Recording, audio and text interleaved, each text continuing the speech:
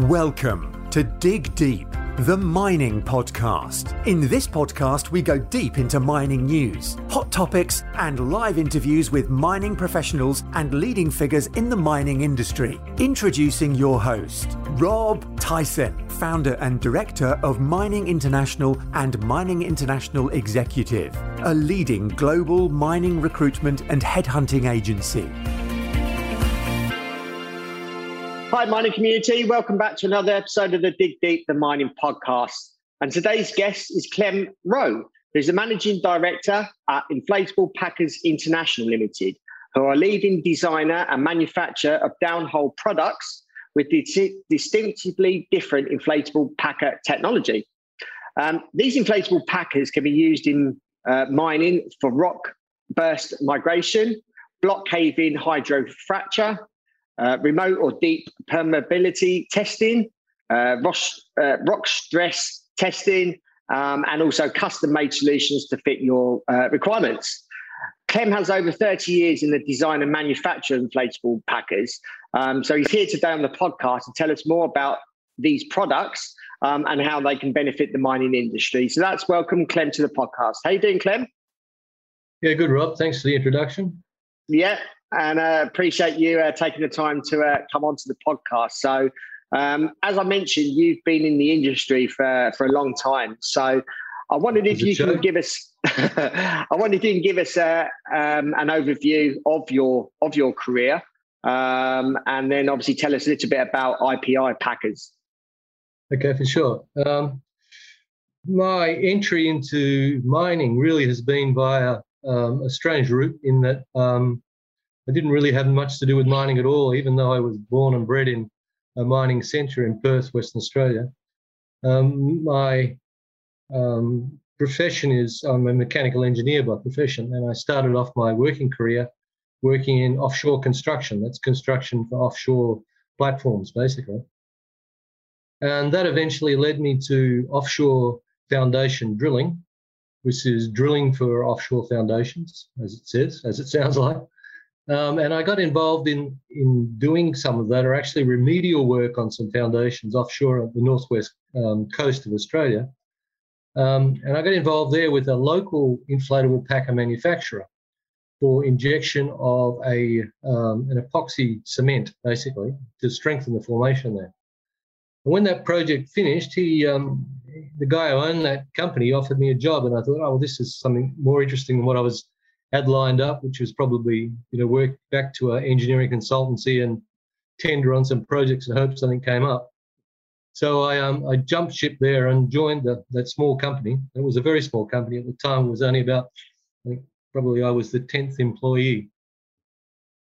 So that was how I got involved with inflatable packers. And because inflatable packers are used in the mining industry, I started to take an interest in mining locally.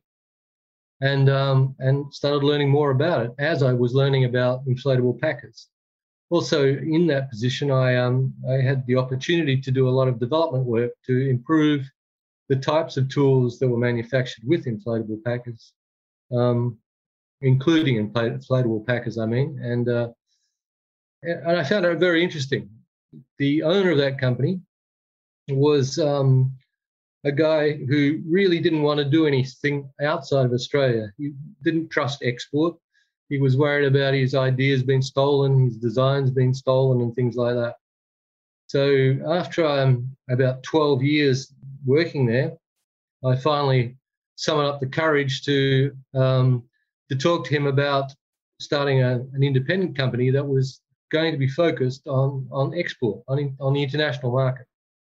And that's really where IPI started off from. Now, inflatable packers, I don't know, I hope that your audience understands what an inflatable packer is. They're not a very common, I guess, product that you're going to find on, most drilling sites even. So I think I probably should explain a little bit what an inflatable packer is. Yes, certainly. Yeah. Well, I think the simplest description, which is very misleading, is a balloon on a stick, which I think first came from our American director, not one that I'm very fond of. And I think a more appropriate description is it's like a short length of hose, a rubber hose, a meter or so long, but when you pressurize it internally, it expands radially. So if you put it in a hole in the ground, that means that when it expands, it will block that hole. And in fact, in the simplest configuration, that's exactly how it's used, as a plug, to plug a hole. This is a very common application, mostly in oil field, less so in mining. But just the packer, the plug is put in the hole, inflated, and it blocks the hole. For most applications, though, this expanding hose has a pipe running through the center, and it's sealed at both ends to that pipe, so that when you inflate it, it seals the pipe in the hole. So you can then pump through the pipe in either direction, either into the ground or out of the ground.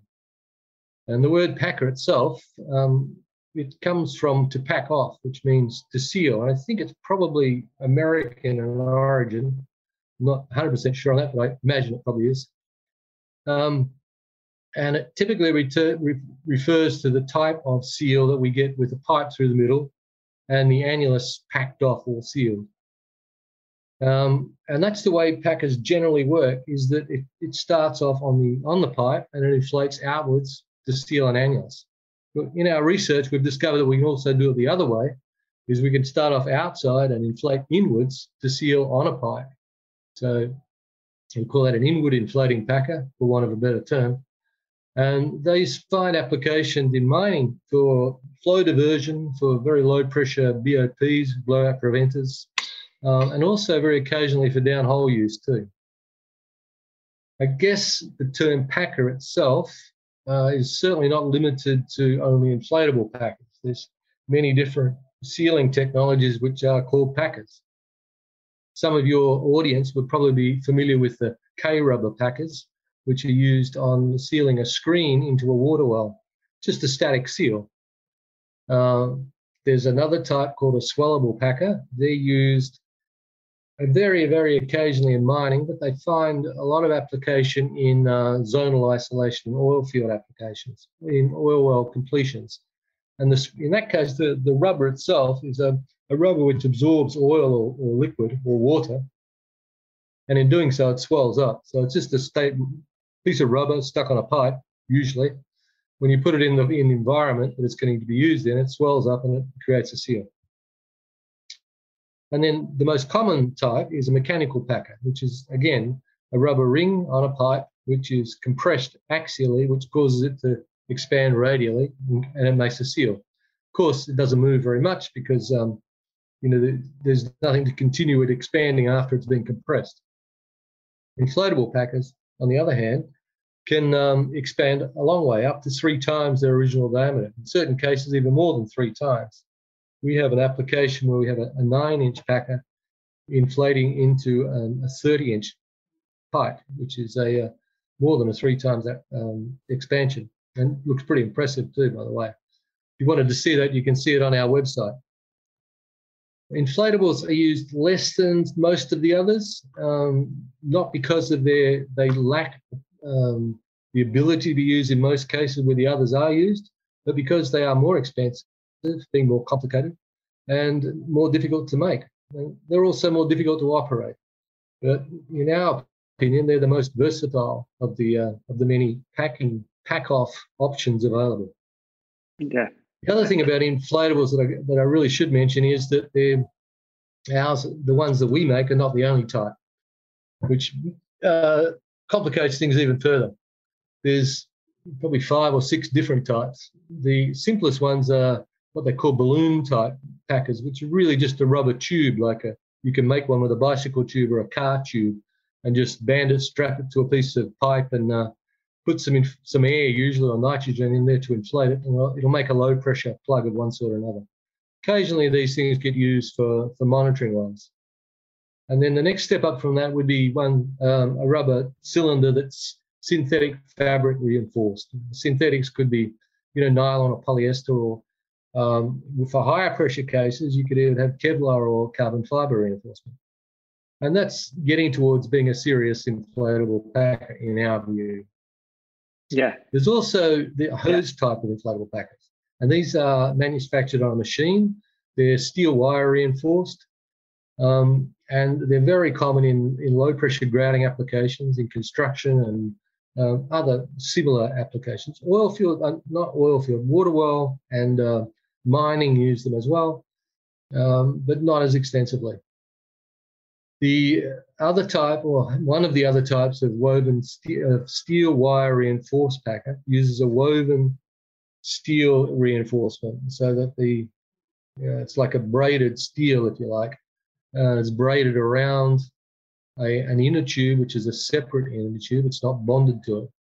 So you have an inner tube that's separate, a woven carcass of steel reinforcement, and on top of that you have a rubber cover, again often separate. And this construction was originated in the oil field, and it does offer a very competent high pressure packer. It's mostly been superseded now by a different type, which is still a separate inner tube and a separate cover, but instead of the woven steel wire, they're using steel slats these days, which is like, imagine Venetian blind slats, but very high tensile steel. They overlap each other and wrap around axially around a cylinder, so that when the cylinder inflates, the slats sort of slide one across the other as to open up.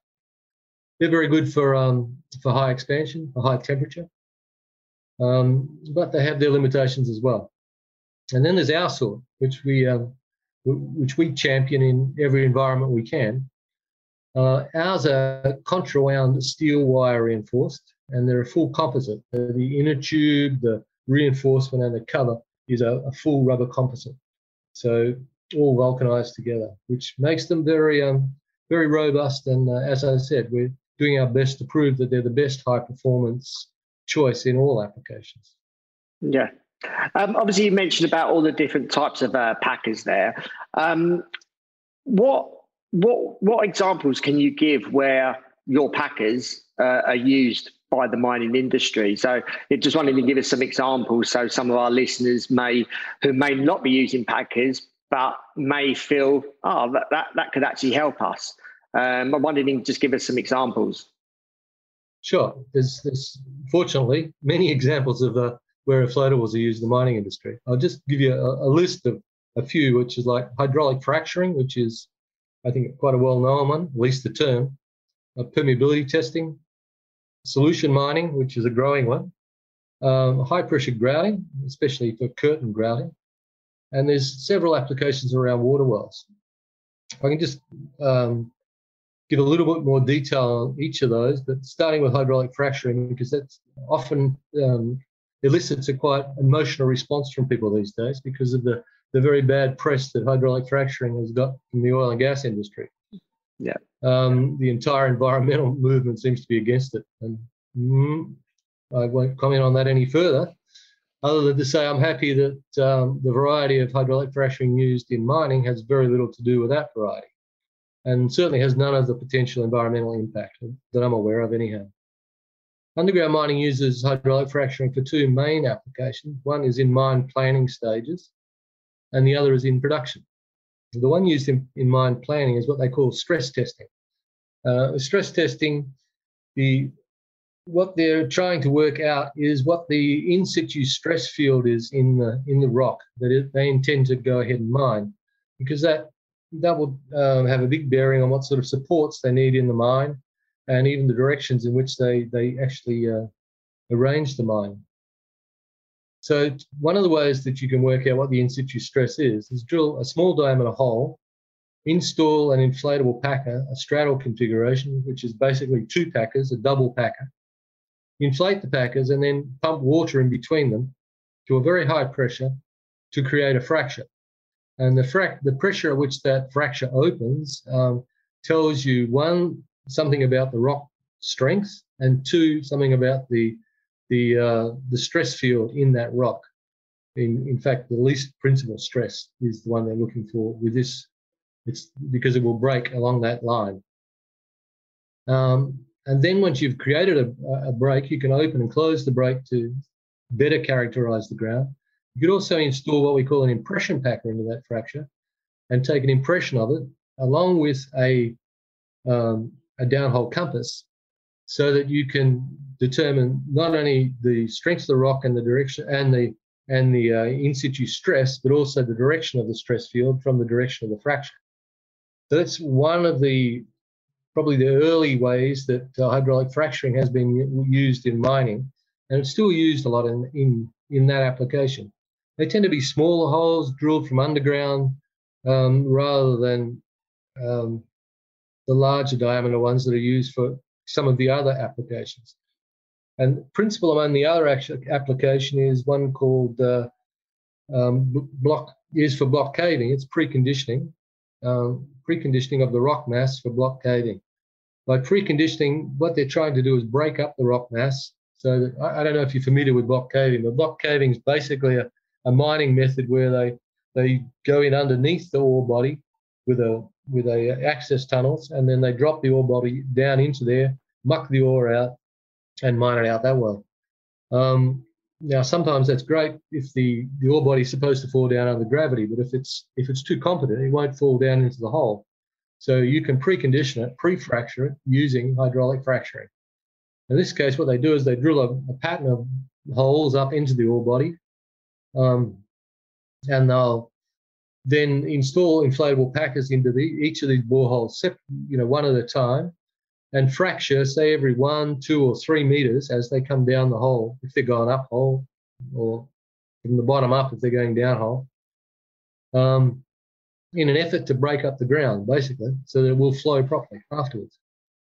Now, one of the other possibilities with hydrofracturing, it's sort of a little controversial as to how well it works or not at this stage, but it's certainly being investigated very thoroughly and implemented in some cases in some mines. And that's to use hydraulic fracturing in very much the same way as for the preconditioning. But in this case, what they're trying to do is redirect the rock stress to relieve the rock stress to guard against rock burst. As you're probably aware, rock burst is a very dangerous phenomenon which can occur in deep underground mines because of the high stress in the rock. And it certainly has been responsible for the death of many miners. So this is a very promising technique, which is being, as I said, investigated and being implemented as a routine measure in some places. It's going to become more and more common, I think, as mines get deeper and deeper, which they're certainly doing. Yeah. Obviously, you mentioned hydraulic fracturing.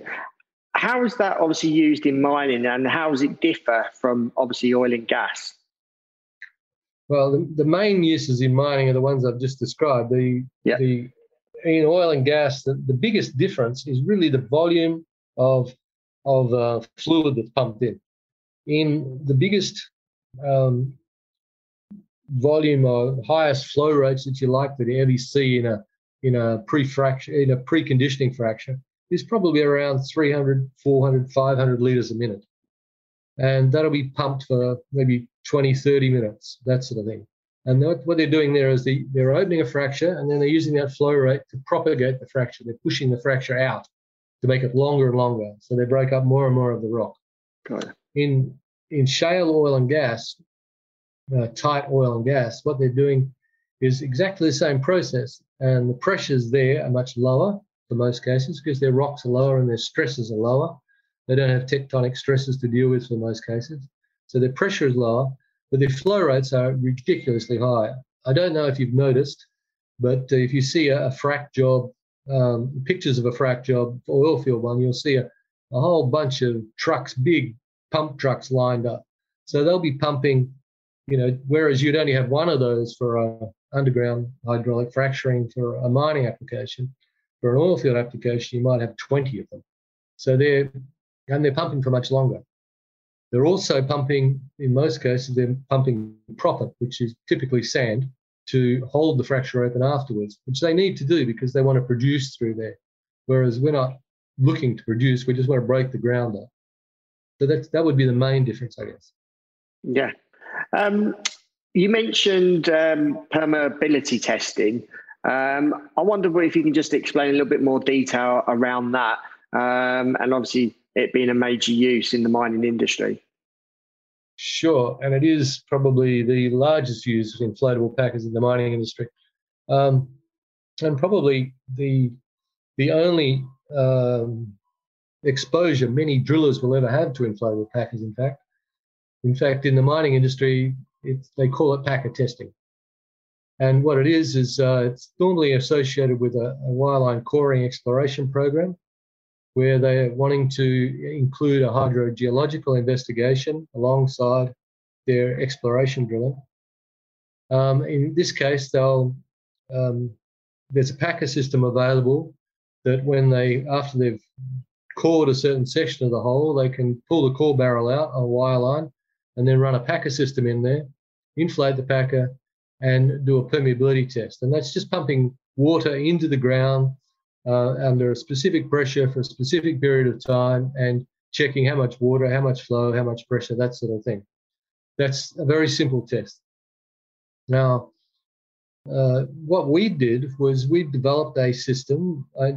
These tests have been around for since the 60s, I would imagine. 1960s, that is. I have to clarify these things now. These tests have been around a long time, and they were always using gas-inflated packers. Now, packers can be inflated with gas with a separate inflation line, but you're very limited to the depths you can run with that sort of system, because the gas pressures very quickly become very high, because you need enough gas pressure to expand a packer that's underwater. And if your hole's 300 meters deep, well, that means you need 30 bar of pressure just to start expanding it. If you want to then test at another 30 bar, you need 60 bar of pressure in the packer. And that's starting to get up there in terms of how much gas pressure you might have available on surface. So we looked at that and thought, well, there's got to be a better way. And we came up with what we call SWIPs, which is we like to call it a standard wireline inflatable packer system. And it basically uses water to inflate the packer instead of gas. And we don't have a separate inflation line. We use the drill pipe to inflate the packers via a system of valves. And we use the drill pipe again to we actually either use the drill pipe to deflate or the wireline to deflate. We have those options.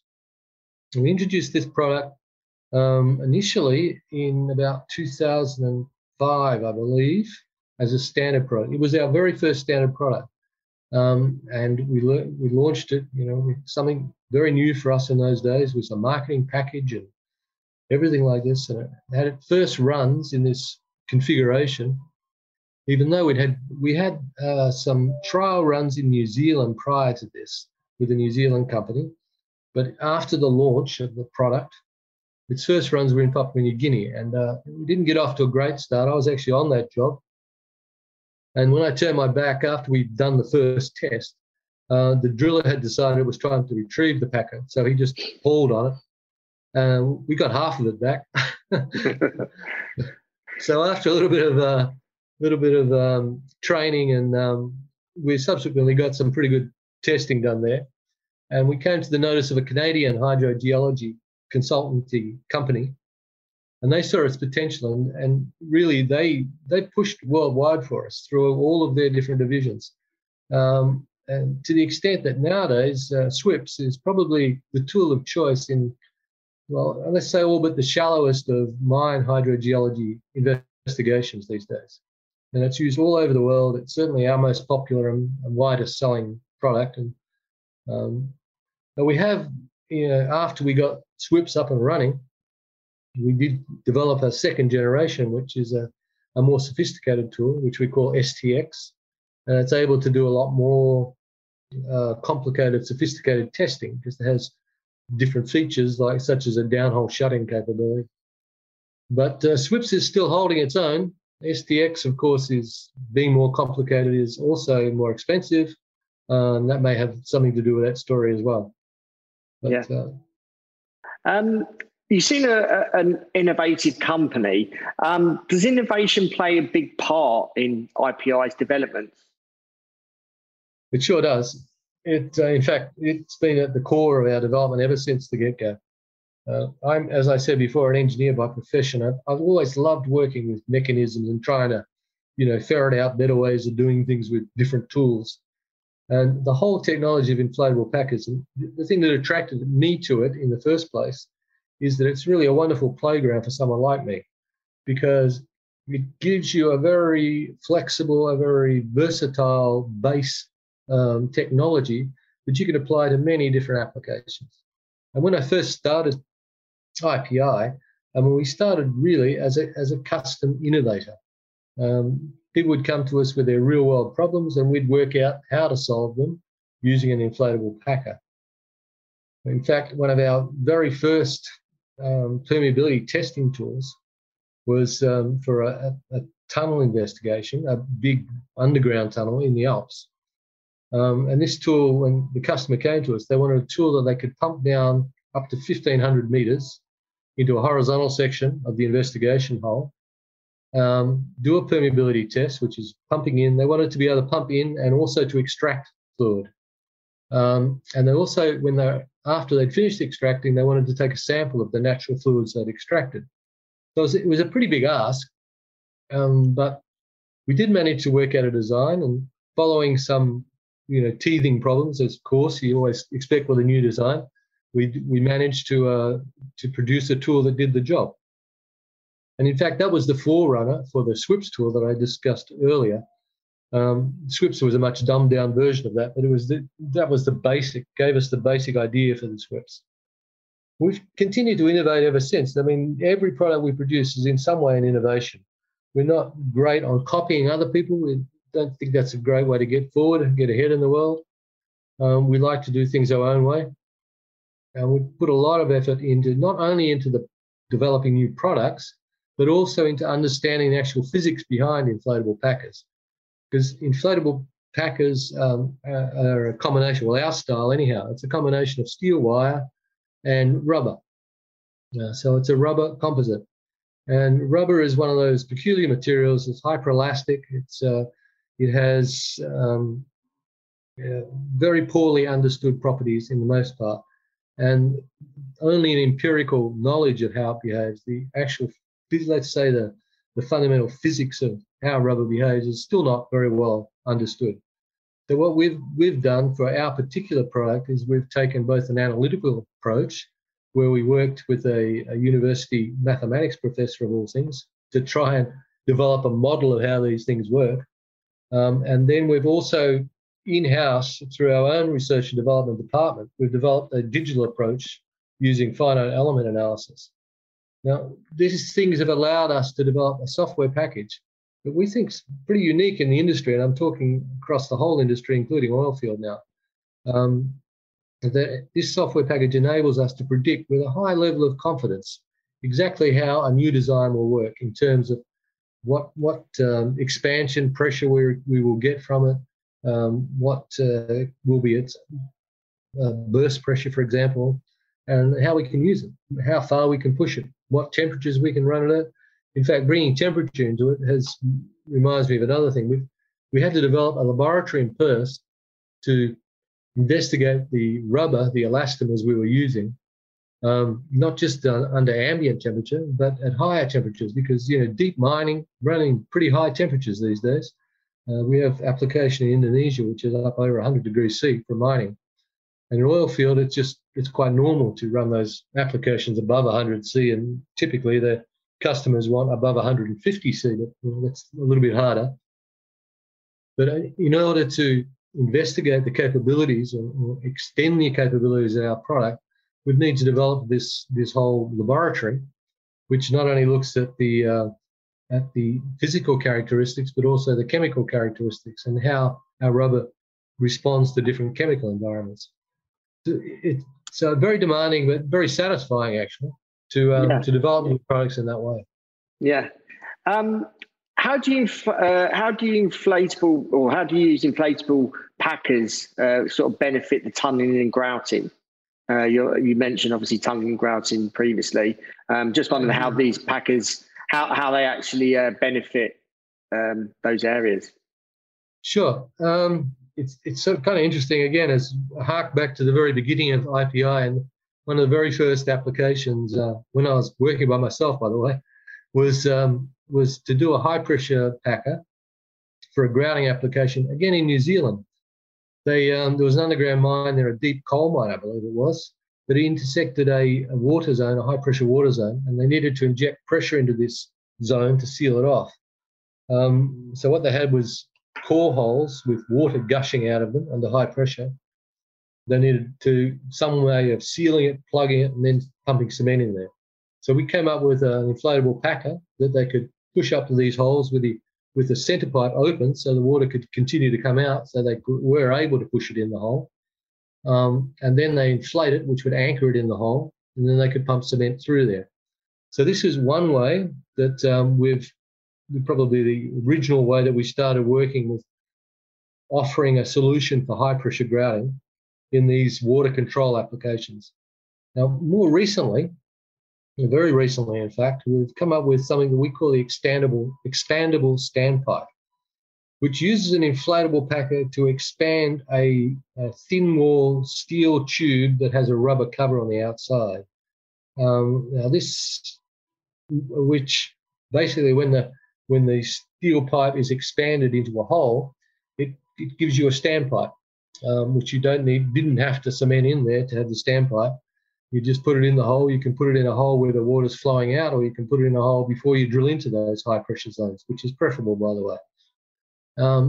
And in those circumstances, you can use the standpipe as you would any other standpipe to pump cement into the formation to create a waterproof zone, for curtain grouting, in other words.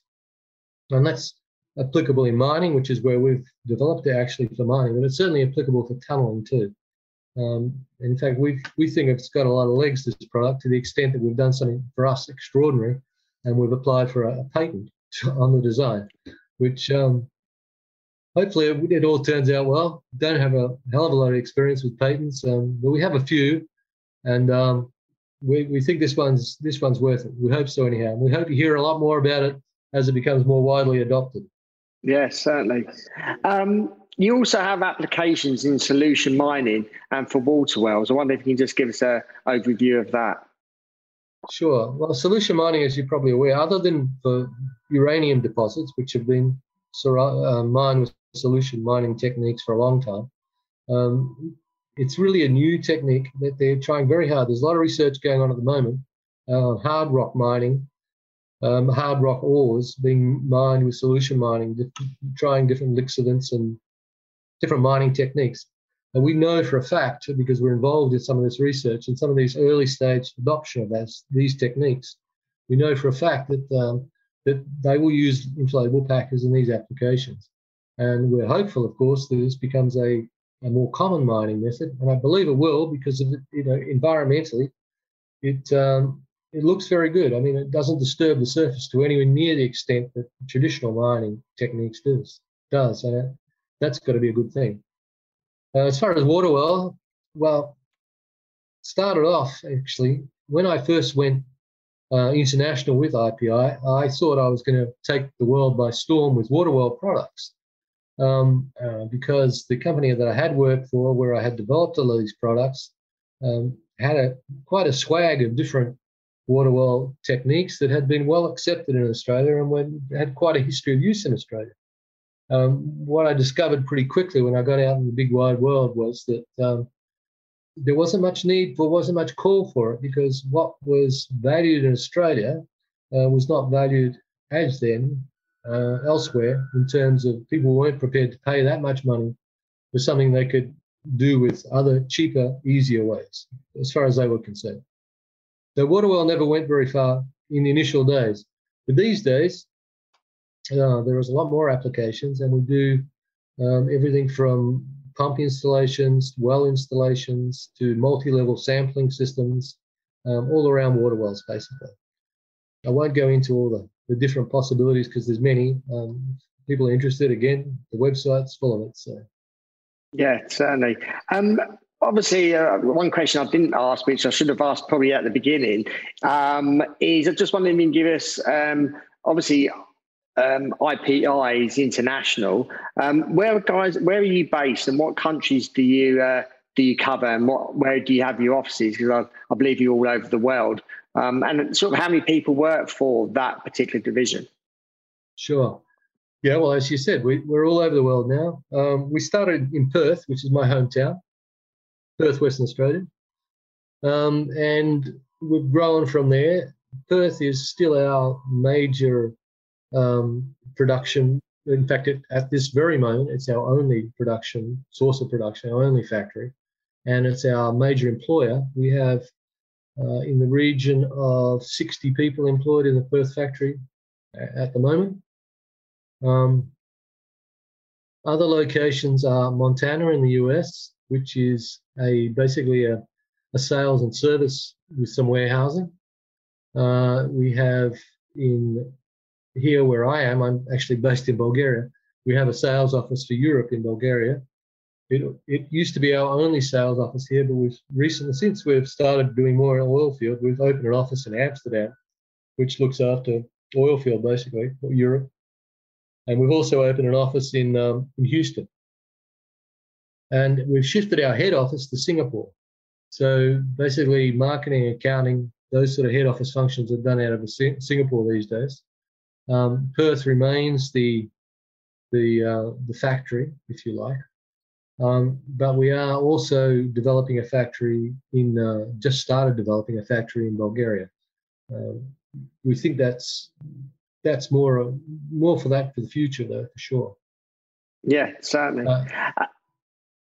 Yeah, and I was going to say, as a conclusion, I wonder if you can give us an overview of the next, I suppose, 18 to 24 months of IPI, what you're looking to do, and how you're moving the company forward. Okay. Well, 18 to 20 months 12 to 18 months is probably pretty clear and pretty exciting too, because at the moment we're just completing construction of a brand new premises in Perth, which are 50% bigger than where we're presently located, and much better organised than our present location, I think. We're expecting to move in there October, in fact. The building is getting very close to completion. And it's interesting and a little bit daunting. As we started this project in Perth, we bought the land in 2019, and we're just finishing the building now at the end of 2021. And in that period of time, even with COVID, our business has actually doubled in size in terms of turnover. So we thought we'd move into new premises with plenty of space. Looks like we're going to be fully utilised when we move in. So our rubber works, we're also doing some other things in Perth. Our rubber works there is clearly very important because of what we do, but also we're heavily reliant on our machine shop, because not just do we do the inflatable part of tools, we do the entire tool for the most part. And our machine shop already includes 5 CNC lathes, all very modern ones. When we move into the new shop, we're going to be buying another couple of very large ones, and also we'll be marrying them up with some robotic systems, hopefully to improve our productivity, which is, as I said, we're expecting to be fully utilised in the new building, and we're going to need that extra productivity. Well, going forward, the way things are recovering at the moment, I think that will, hopefully that will be needed. And as I also mentioned before, we're looking at a new manufacturing location in Bulgaria. It's in regional Bulgaria. It gives us access to a central location in terms of supply to and from Europe and for the Middle East. And it also gives us access to, here in Bulgaria, a well-educated and yet very affordable workforce, which enables us to enter markets that traditionally we haven't been able to because of our high costs when we're manufacturing in Perth. Perth is a wonderful place, but it's very remote. And it's an expensive place to manufacture, employ people to do everything, even buying materials, everything. And the guy who's establishing the factory here, Dave Nell, who's a shareholder and director, good friend of mine, has been actually my first employee at IPI. And he's here with me in Bulgaria. He's setting up that operation right now as we speak. Okay. Not oil field, but as I said, we've opened an office in Houston. I mean, not mining, it's oil field. We've opened an office in Houston, and we're wanting to extend that to basically bring it up to about the same standard as our Montana operation, which would mean that it's able to fully service tools and have some warehousing as well. Yeah. And I suppose apart from manufacturing these products, and then selling the products to, say, the mining industry, I take it you work with clients in terms of actually using the products in the mine. We do. We have to tread a very careful line there, because most of our customers are in fact service companies. They'll be consultants or drillers or straight out service companies. So we can't be seen to be competing with them. So what we prefer to do is we prefer to form partnerships with these companies, be it a driller or a straight out or a consultancy or a service company, train their people in how to use our products and support them in using them on site. Now, that might be sending people on site for training, could be training them in our factory. It can be just remote support, which is becoming more and more common in these COVID times where you can't travel.